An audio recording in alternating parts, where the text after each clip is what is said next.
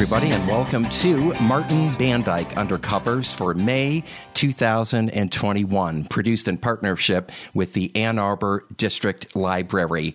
This month's interview is with Harvey Ovshinsky about his book, Scratching the Surface, Adventures in Storytelling, a deeply personal and intimate memoir told through the lens of Harvey's lifetime of adventures as an urban enthusiast. He was only a teenager when he started the Fifth Estate, one of the country's oldest underground newspapers. And then 5 years later, he became one of the country's youngest news directors in commercial radio at WABX-FM, Detroit's notorious progressive rock station. Both jobs placed Ovshinsky directly in the bullseye of the nation's tumultuous counterculture of the 60s and 70s. When he became a documentary director, Ovshinsky's dispatches from his hometown were awarded broadcasting's highest honors, including a National Emmy, a Peabody, and the American Film Institute's Robert M. Bennett Award for Excellence. I began my interview with Harvey Ovshinsky by asking him, why was this the right time to finally write his memoir? I've always written, I've always put pen to paper, but always in the service of telling other people's stories. I was a documentary producer, I was a journalist, a talk show host, and always very involved in asking just the right questions to tell my story with their answers. And I guess as you age, and one day you will, Martin, you'll find that you want to find out what was missing. Was there a piece missing in my career? Because I've had several of them. And it was, yes. I got tired of asking my questions and using their answers to thread my story. Where was my voice? I was curious. I said, what happened to it? Why did did it go to the cloud? What about my answers to my questions? So it was time. For people who are just listening for the first time to this interview and going, who is this person, Harvey Ovshinsky, that Martin is talking to? Give us Harvey 101, starting at the beginning of your career. Where are you from originally? And what would you consider some of the high points of your career that you write about in your new book? Well, in Scratching the Surface, I was born in Akron, Ohio, but my home planet is Detroit. I mean, I don't dream about Akron. I don't dream about Grosse Pointe, where I lived. I don't even dream about Ann Arbor, where I live now. And I dream about the mother planet. I dream about the city. So all my stories from childhood. The first part of the book is called My First Childhood, where I first started to scratch on paper and write in a diary and publish a newspaper, a fanzine, and eventually an alternative literary magazine that almost got me kicked out of school. I just love telling stories. And in the beginning, I wanted to tell my stories, but for reasons revealed in the first chapter, My First Childhood, in Scratching the Surface, it was not safe or didn't feel comfortable. It wasn't time. And so ever since then, I just found ways to tell my stories using let other people take the chances, take the risk, spill their beans, but not mine. And I just love doing it. I mean, it was very satisfying. And I wasn't picky about which platform or media. My grandson, Toby, he loved crayons. He loved drawing with chalk. And then he graduated to finger painting. He was not picky. Like his Napa, he was not picky about how he chose to express himself. So I just couldn't stop. And this was an accumulation of many years of thinking about how I could tell my story in unison with others. And it worked, I think. I'm very satisfied. As I jumped into the book, and we've got to talk about this first of all, you were a teenager when you started the Fifth Estate. This is one of the oldest underground newspapers in the United States. I've sold copies at Adams Junior High School, and I think I brought my reel-to-reel tape recorder and was playing Strange Days by the Doors and got into a little trouble with the principal that day. Didn't we all at that time? And for contemporary listeners, they may be going, wow, a printed newspaper and underground. And why was this happening in the 1960s, and why Sure. was this guy who was a teenager think it was so important to start the Fifth Estate? Some background in history about how all this came about, Harvey. Yeah, it wasn't hard. It's all context, it's all perspective. The underground press, whether it was newspapers or eventually radio when I went to ABX, it was then what the internet is today. It was a disruptor, a media disruptor. In the old days, the straight, the corporate, the daily press, they were like this hand mirror. They held up a hand mirror to society, and this is what white people were doing in the suburbs, and this is what white people and old people were doing in the city. What about the rest of us, young 17-year-olds, black and white, gay and others? So we held up we held a full-length mirror to their hand mirror. We said, no, there's more. There's a lot more. So we called it alternative, mainly because it was an alternative to the corporate above ground. What did Trump call it? Something media. He's already gone from my memory. The straight press. So we wanted to show more than they were showing, tell more, and also connect the dots. There's always been a counterculture, regardless of which era. There's always been a culture counter to the establishment culture. So all these dots, these anti-war folks, these civil rights folks, these gay people, these women who were confined generally to the family section, the society section of the newspapers. What about the rest of us? So I wanted to connect all those dots, and the Fifth Estate was my way of doing it. And how did it begin? What was the financial investment? And was it an immediate success? Did it take off pretty quickly? How did you get it distributed? No. Playboy magazine described our first issue as an embarrassment of cut and paste and misspellings. And I was 7. I've always been proud of my starting so young, but there was a cost. I kind of wish I had in high school worked on the school paper instead of starting my own and learned from people who actually knew what they were doing. So, and there were 2 blank pages. I didn't know tabloid press ran off the print. They ran off the press, 8 pages at a time. And I only laid out 6 pages. What did I knew? I was 17. I got to know our readership. I got to know friends in the community who didn't know about the underground press, but wanted to contribute. John Sinclair, who was and is the grandfather of hippiedom.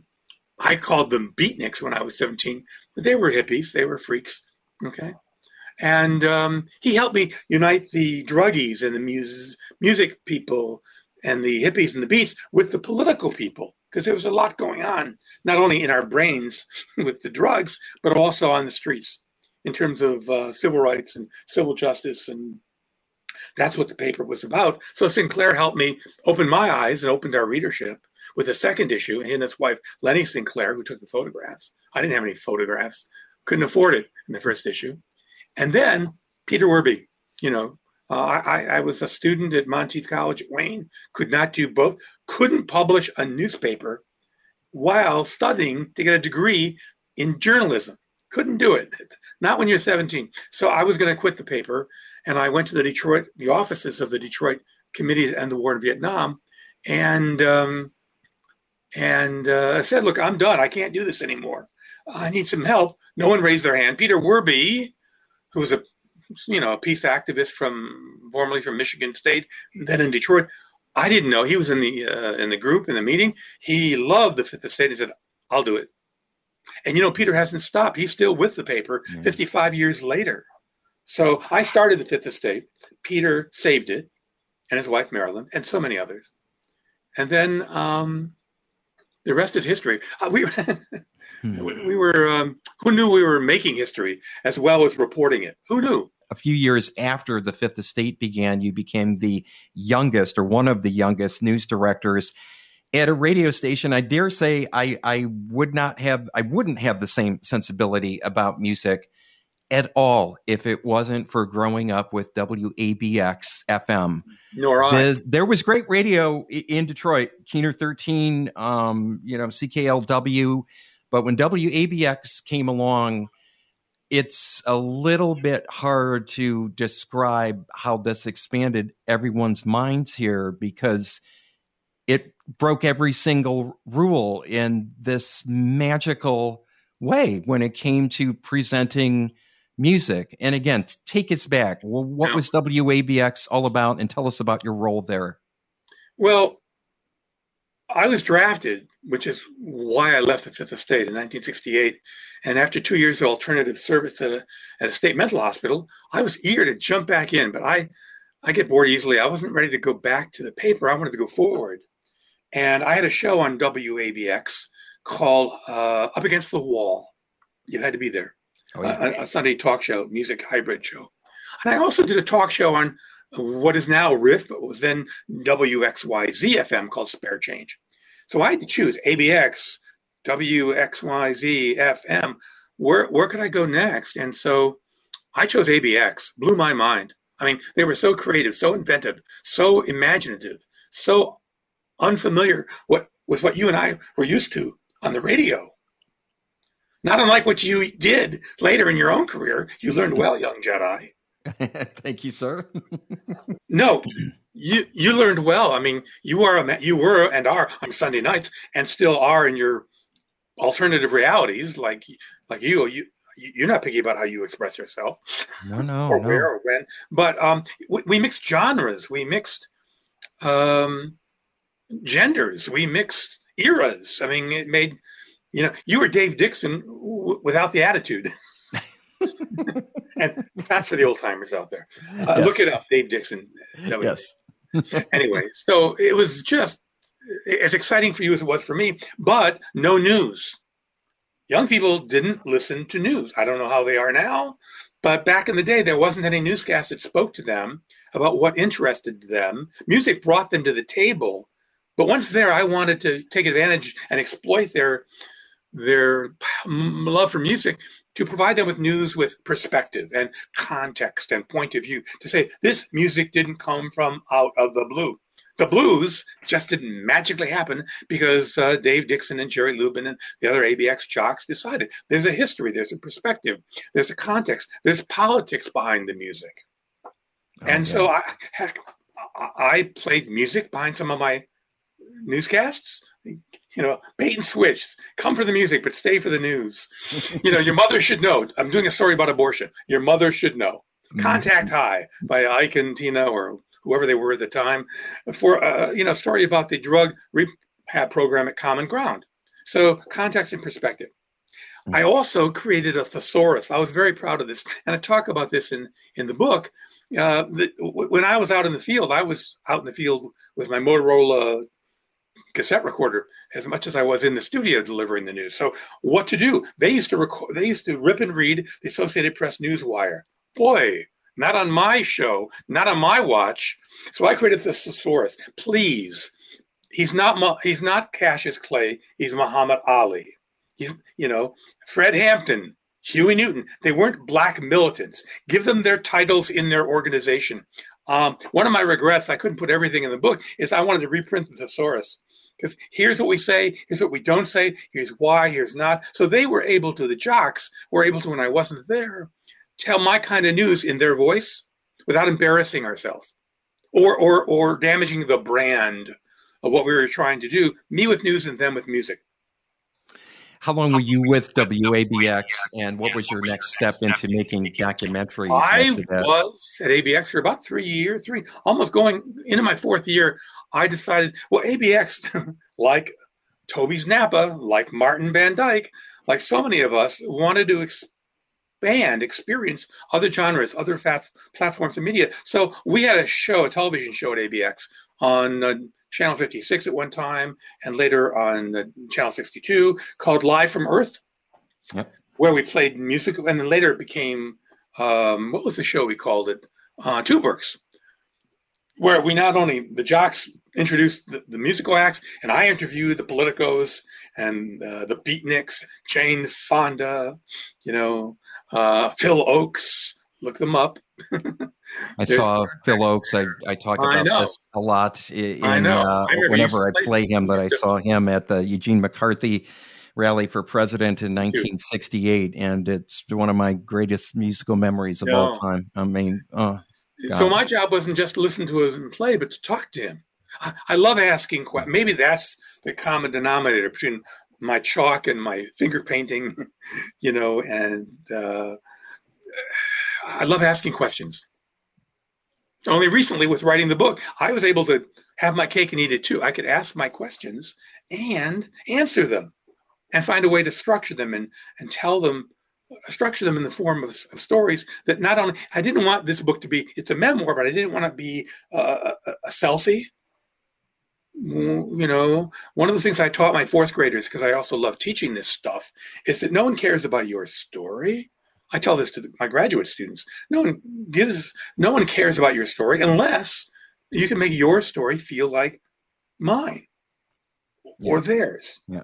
It's one of the things I always loved about your shows on the radio and what you write about it in your columns is that it's just not about you and your love of the music. You love to share and to, in a very cathartic kind of way, exchange your feelings for the music with ours.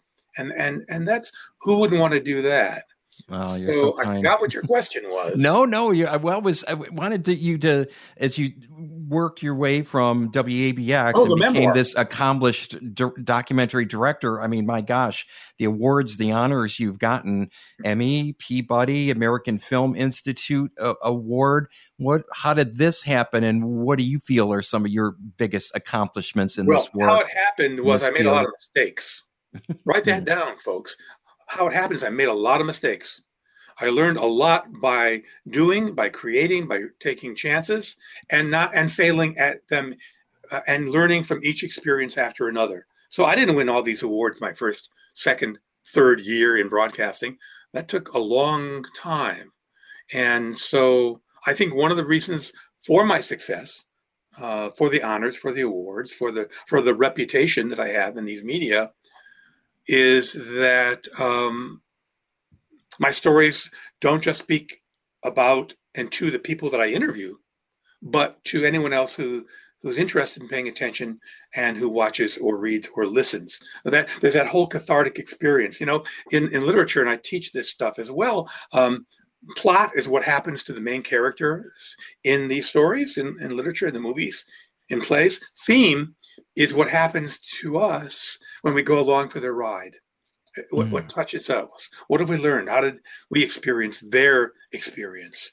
So that's the one thing that I think all these projects, all these media have in common, is how to have a cathartic experience when my story feels like yours. But on my Facebook page, I do the same thing. You'll never know what I eat for breakfast. You'll never know, what time of the day I went to the bathroom, or here, you want to see my cast? I want to see my scar? I don't do that on Facebook. I tell stories that speak to my own experiences and feelings, and also to yours, to theirs. If not, it's like the log is talking to itself in the forest. It's worse than not being heard. It's talking to itself. It's listening to itself. That's not my idea of media, of communication, of dot connecting. It's not where I come from. Never was since childhood. Where does all this come from? Were your parents writers? Were they in? No, part one of the book. My first childhood. I had a very difficult childhood. Most people know everything about me as a result of my work, but I did not have an opportunity or a comfort level of speaking my voice, of raising my voice, of standing up for myself when I was young. There was a very bloody divorce, what I call the 7-year war. I won't go into any details now, but where you had to choose sides. And it was very painful. Really, the first part of the book, I don't read generally the first chapters. I don't care how famous people, what their childhood was like. I want to get to the good stuff. I skip over that. Not in this book. I needed to set the table so people would understand the context for my need to, and it was a need, to tell stories. Harvey, one final question for you. Yeah, I've had the pleasure in over some 38 years of talking to and interviewing some well-known folks and people who I've grown up listening to. Is there one person or a couple people you could name where you were pinching yourself going, I'm on the phone with ... or in person in the studio with this man, this woman, this person, and I can't believe I'm so lucky enough to be here. Is there anyone who stands out? Yeah, two things. When I was 13, I wrote to Rod Serling, the creator of The Twilight Zone. And I said, I want to be you. How do I become good at writing? I was 13. I gave myself a bar mitzvah present. I wrote him a letter. He gave me a present back and told me exactly what to do. And it's in the book. Okay, that's the first person to come to mind. The second is you, Martin. When you were on the radio back in the day, less now because I don't listen to the same music that you play now, except on Sunday nights. Yeah. On fine tuning. You were an inspiration to me because this stuff, the most important rule of storytelling, and I have dozens, is to have is content. You have to have something to say. And listening to you and your programs and the others at DET and Dixon and my heroes, while I was working,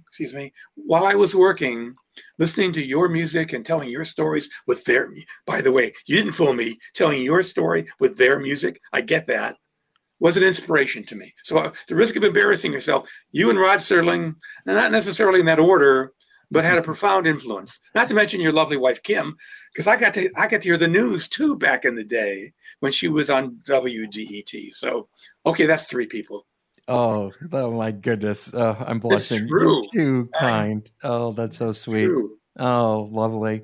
Congratulations on this magnificent book, Harvey. I'm just so glad it has finally been published through Wayne State University Press. And thank you so much for joining us. Stay well, my friend. It's been my pleasure. It's been an honor. Martin, we'll have to do it again. Thanks for listening to Martin Bandyke Undercovers for May 2021. Our interview was with Harvey Ovshinsky about his book, Scratching the Surface, Adventures in Storytelling. This has been a presentation of the Ann Arbor District Library.